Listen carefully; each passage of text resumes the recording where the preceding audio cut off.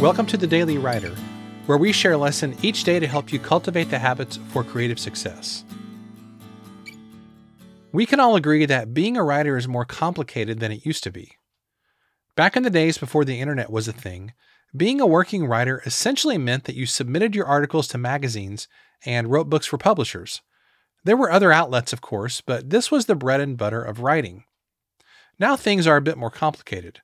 There's marketing, social media, self-publishing options, speaking, courses, and many other ways that you can spend your time as a writer.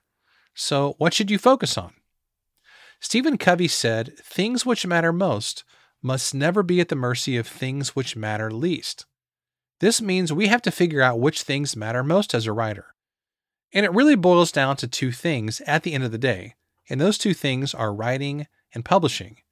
It's doing what it takes to get the words written, then publishing those words, whether it's in books, articles, blog posts, social media, podcasts, or other outlets.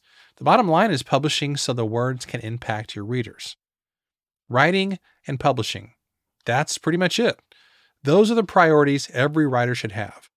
When you feel confused or mixed up, ask yourself whether you're doing those two things.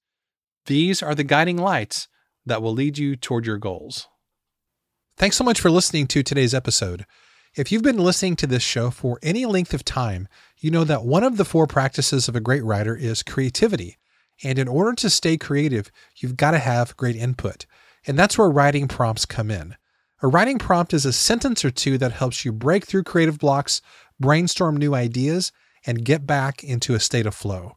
Writing prompts are an awesome creative tool for journaling, storytelling, creative writing, stress relief, social media posts, and so much more. But the great news is that you don't have to create these yourself. We've put together an amazing package of 365 daily writing prompts. So every day for the next year, you can have a shot of inspiration delivered straight to your inbox. You can check it out at dailywriterlife.com/writing prompts. Thanks, and I'll see you tomorrow.